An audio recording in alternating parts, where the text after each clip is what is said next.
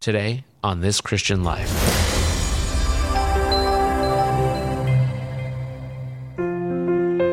When you get in over your head and you can't find an answer yourself, when you get down that situation and you know you're helpless and you're with your 6-year-old and you can't help them, that is the worst feeling as a dad. You know, the worst feeling period is you're completely helpless at that point, and who are you going to turn to? I mean, you have to pray. I mean, the only person that can save you is God.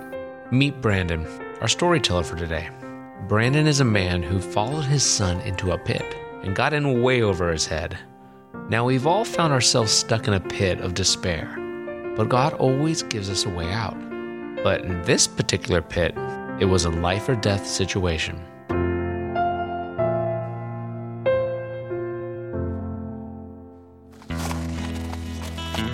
Did you grow up on a farm? Yeah, my parents have always farmed. I was driving a tractor when I was 6 and 7, you know. We have about 130 head of cattle, about 4,000 acres. Wow. I wanted to actually not go to school and just start helping my dad right out of high school, and he basically told me no, you were going to go to school and get an education so you had something to fall back on. He was right. I still have something to do part-time when it's slow around here, in between haying or whatnot. I'm pretty thankful for that. Maybe grow up a little quicker than I might have otherwise, but it's fun, and I enjoy the aspect of farming where you get to do something kind of different every day, and it's a challenge. So getting back into it's pretty exciting. I was working full-time as a pharmacist. I've cut back to part-time and decided I needed to farm a little more so I could involve the boys more and spend some quality time with them. They like to explore, and they're not scared of much, honestly. It's almost kind of scary. The youngest, Everett, who is now 4, he loves to mess around with snakes. That's about one thing that I just don't handle well. So he did not get that from me. I have a daughter too who's not even 3 yet, and she has almost no fear unless it's like a bug that lands on her. So yeah, it's interesting. I kind of get a kick out of watching my boys play, especially when they're trying to jump those hay bales. So I'm usually trying to record something because I have caught some hilarious stuff. They'll try to jump one that's a little too far for them, and by the time you catch that, it's pretty hilarious. So tell me a little bit about what you guys were doing and kind of what happened at the beginning of that day. I got to pick them up that day. It was in the afternoon, and typically my 14-year-old Quentin would be with me. However, a buddy had asked him to go golfing with him. It was such a nice day. So he just said, "Dad, do you care if I go golfing instead of coming with you?" And I said, "Oh, yeah, that's fine." I took the boys and said, "Well, we're going to go up to the cows." I actually stopped at my mom's on the way and said, "Well, do you want to go?" And she said, "Oh, no, I'm just going to stay around the house." And we weren't planning on having quite that experience. It was really just going to be kind of simple. We're going to set out some mineral in the mineral feeders and make sure, you know, the oilers on top of the mineral feeders were full of oil. So insecticide, it helps keep flies out of the cow's eyes when they eat that mineral. You know, something pretty simple, and I didn't want the boys in the loss, so I just said, play on the hay bales while I run right out here. They're good boys. He was teaching his boys everything he knew about how to farm, but sometimes lessons come when you least expect them. So anyway, that's exactly what I was doing that day, and that's kind of how that day started. And what I did, you know, I drove out there, shut the four-wheeler off. I could hear them the whole time, and cows are coming in to get water, and of course, if you're messing around up there, they like to come check you out. So I just keep them out of the lot. As I was coming back out of the lot with the four-wheeler, I opened the gate, and the boys kind of ran off the hay bales, run over to the gate to meet me, which isn't far. It's like 15 yards maybe. And they were getting a drink out of the water hydrant because I had the water on. I was filling the tanks, but it's loose, so it squirts a little. It, you know, has a little tiny spray, and they were both trying to get a drink out of that little spray out of the hose. And as I happened to look over my shoulder, trying to get back on the four-wheeler, I noticed, like, there was just one boy. Everett turned around, and his face said it all. And I'd never seen that face on him because he's not one to get scared. You know, he might get mad, but that face, his lip, his eyes, like I just knew something was wrong. So I ran over there, you know, and I wasn't very far. It seemed like it took me about 3 steps to run over there, but I'm sure it was more like 10. But anyways, I asked Everett, I said, "Everett, what's wrong?" And he said, "Louis fell in the hole." He pointed down to that well. It was a hole not much bigger than the size of a basketball. You know, I believed my 3-year-old, but I didn't want to believe him, I guess. So I immediately got my head down right next to that hole and was trying to listen. I couldn't see a thing because it was pitch black down there. At that time of day, you can't see anything really down there. You can just see the first 10 foot maybe down that well, and that's it. It's complete darkness after that. He must have been under the water, and it went like 2 seconds, I bet. And then all of a sudden, I just heard a splash. He was struggling to get to the top of the water. And then I heard him cough or gasp, to clear his lungs. And at that point, there was no thinking.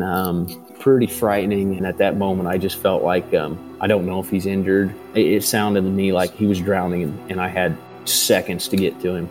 So I literally just jumped.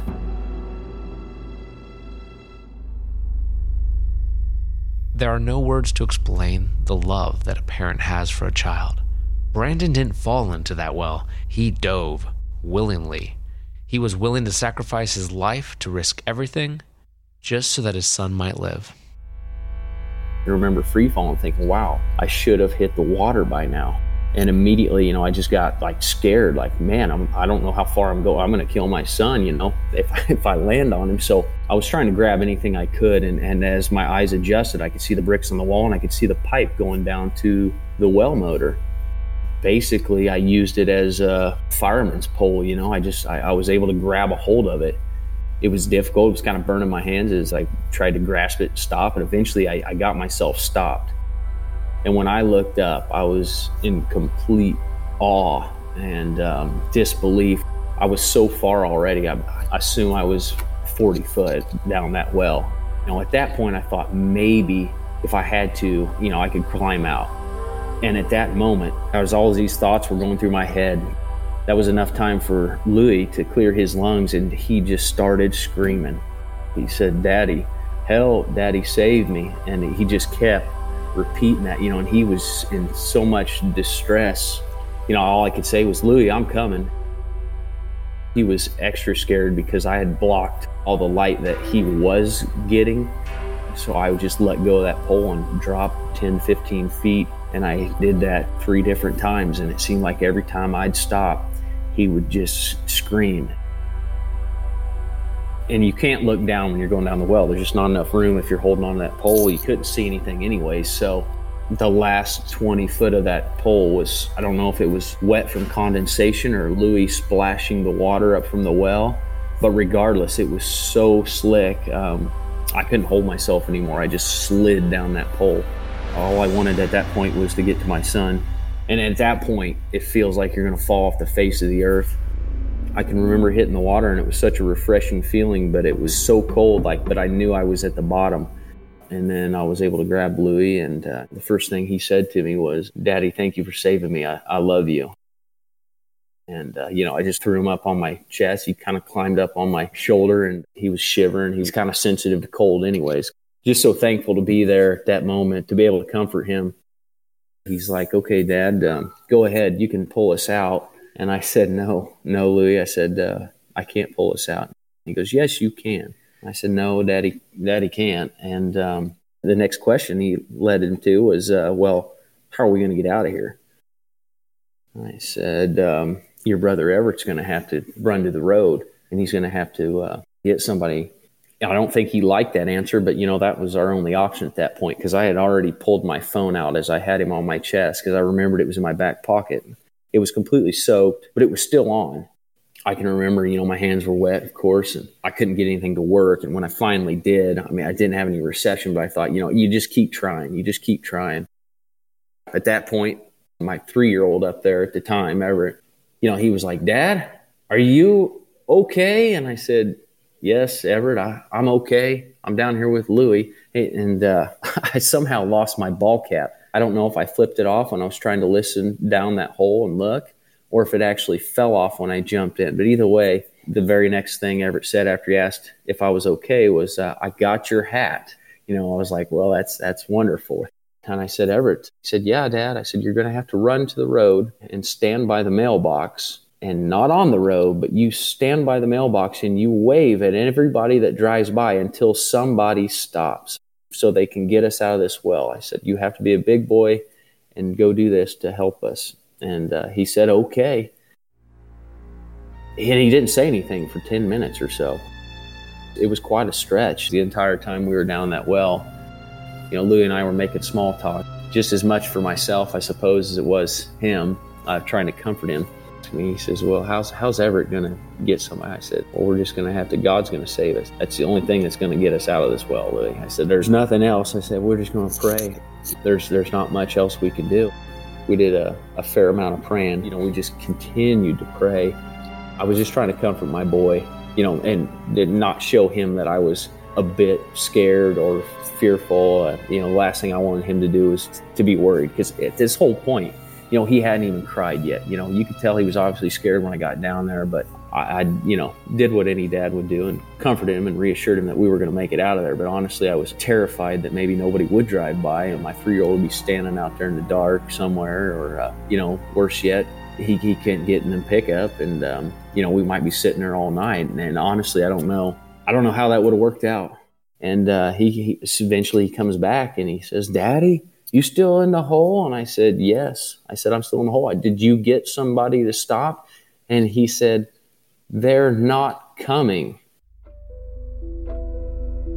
I didn't know what he meant. Like, they're not coming. Like, I don't know if somebody's not driving by or if somebody drove by and didn't stop, because all those thoughts are running through your head. I was worried about Everett along the road, and I was worried about us not getting out. And at no point was I ever really worried about me. I just wanted these 2 boys to be safe.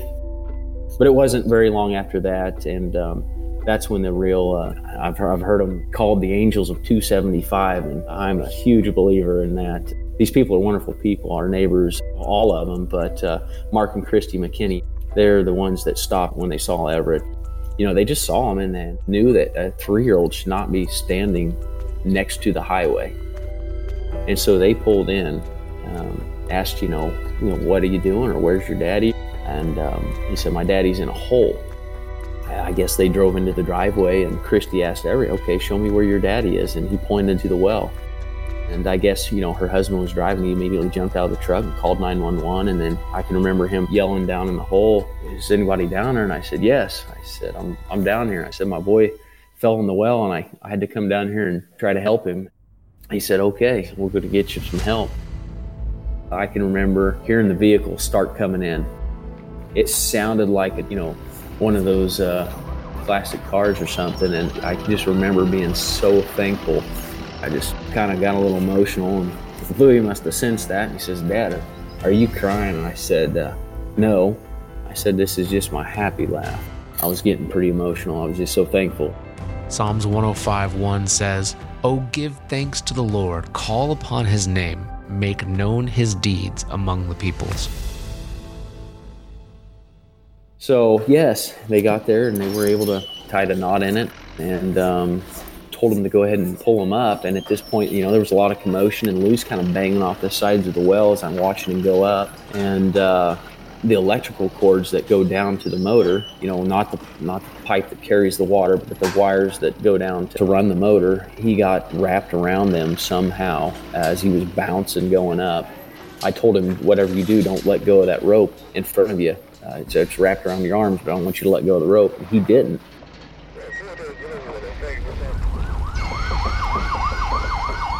He ended up getting a punctured lung, and he was kind of bruised, real bruised from the electric cords around his wrist and some on his back. And I'm not sure how much of that was from the fall, but, when he got out, they cut the wires off of him. We were able to pull him the rest of the way out. They threw him in a pickup truck with some hoodies and warmed him up.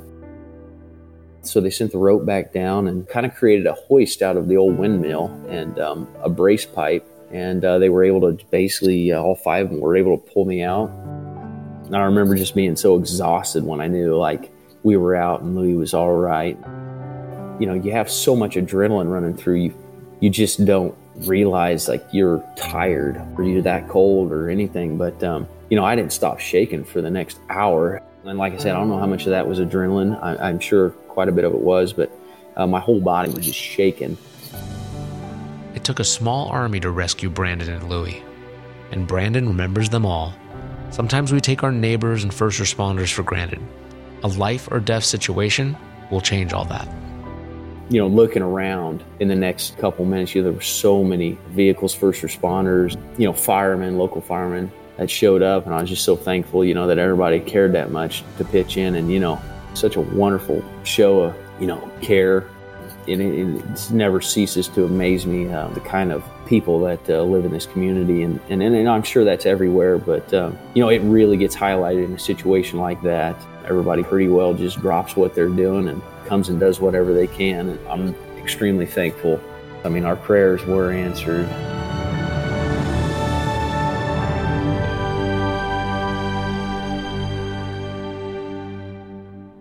It's hard to imagine how this isolated farm incident out in the middle of nowhere would eventually help others. But Brandon knew that his experience had the potential of saving hundreds of lives. So, for those who may not know, can you describe what this well looked like? What a capped one should look like? These old wells, this was a hand-dug well, so it's lined with bricks on the inside. It's about 2, maybe 2.5 feet in diameter. What you'll typically find, if you're lucky enough the old windmill's still there, that's a pretty good indication that there's a hole underneath that windmill. So that's what I've taught our boys. You see that, you stay away. Unfortunately, so many times the windmills blow over, farmers take them down or whatnot. And so you may just have the concrete pad, or you may not even have that. You may just have the bricks coming up to the top of the ground. And farmers use boards or old tin from a roof off a barn or something. And, there might be a hydrant sticking out of the ground next to it with some cylinder blocks on it, which, it's all susceptible to rust and decay. And it's not something that's going to last forever. I've heard stories of people walking through the timber, whatever they're doing, hiking or whatever, and fall into a hole, and happen to catch themselves. They're literally just like invisible, especially if they're not active. And, I can remember after it happened, I just felt so fortunate that I didn't want to waste this opportunity. I felt called to do something with it. And turns out, I started getting a call here or there. It was actually on U.S. Farm Report because it's such a great story. Not only are we getting to several people, but we're getting to the right people. They're actually capping these wells. It's just so wonderful to hear that that's what's going on. Maybe one of these days we can get a program going to support people that find out they've got wells on their land that want help capping them, because I think that would be a wonderful thing to do and obviously save a lot of heartache and save a life. That was the point, and we're getting there. Brandon says that he didn't deserve to be saved any more than those who had suffered worse tragedies. But when God, the omniscient, omnipresent, eternal creator of all things, chose to rescue him, Brandon's response was gratitude and amazement. Now, did Brandon fully understand what God was doing that day? No, but that didn't matter. He didn't have to understand. He knew that God showed him amazing grace, and he just had to tell others what God did for him. When you get in over your head and you can't find an answer yourself, when you get down in that situation and you're helpless, that is the worst feeling as a dad. You're completely helpless at that point, and who are you going to turn to? You have to pray. The only person that can save you is God. And there's always a bigger picture. There's always a purpose. That's why he sees everything and we don't. There was a reason that we were put there that day, and everything happened for a reason, and you can't mark that as coincidence. That was God. Everybody kind of questions who was the hero that day. Could have been my 3-year-old, could have been my 6-year-old, could have been everybody that helped rescue us. There wasn't one part in that whole story you could have left out. It took all those things for that to come out positive. I know there are non-believers out there that are hearing this story. Maybe they could have done it. And honestly, I don't think it could be done again twice. So, without the help of God, that was the most, powerful experience I probably ever had personally. He is good. I'm lost for words. It's unbelievable. Some people are gifted with that ability to share the gospel with others, and I'm not extremely talented at that. I definitely didn't see myself carrying this message, but it's just not that good. I haven't had that much practice, but I guess this is what God dealt me. He believes that I can do this. So I feel like, we are any more deserving as a family than, all these other tragedies that happened. So I received a gift that I could never repay, and to sit here and do nothing with it would be criminal.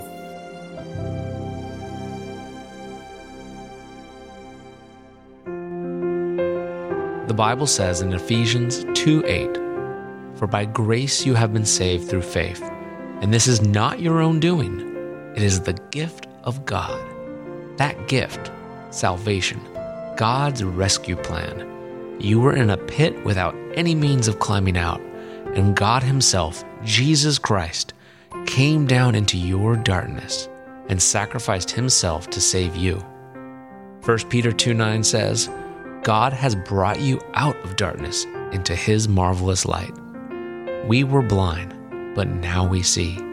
We can't just sit there doing nothing. We have to tell others about the amazing gift, the amazing grace of this Christian life.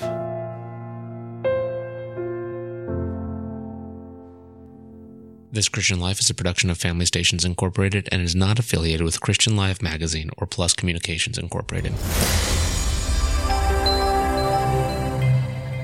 Family Radio,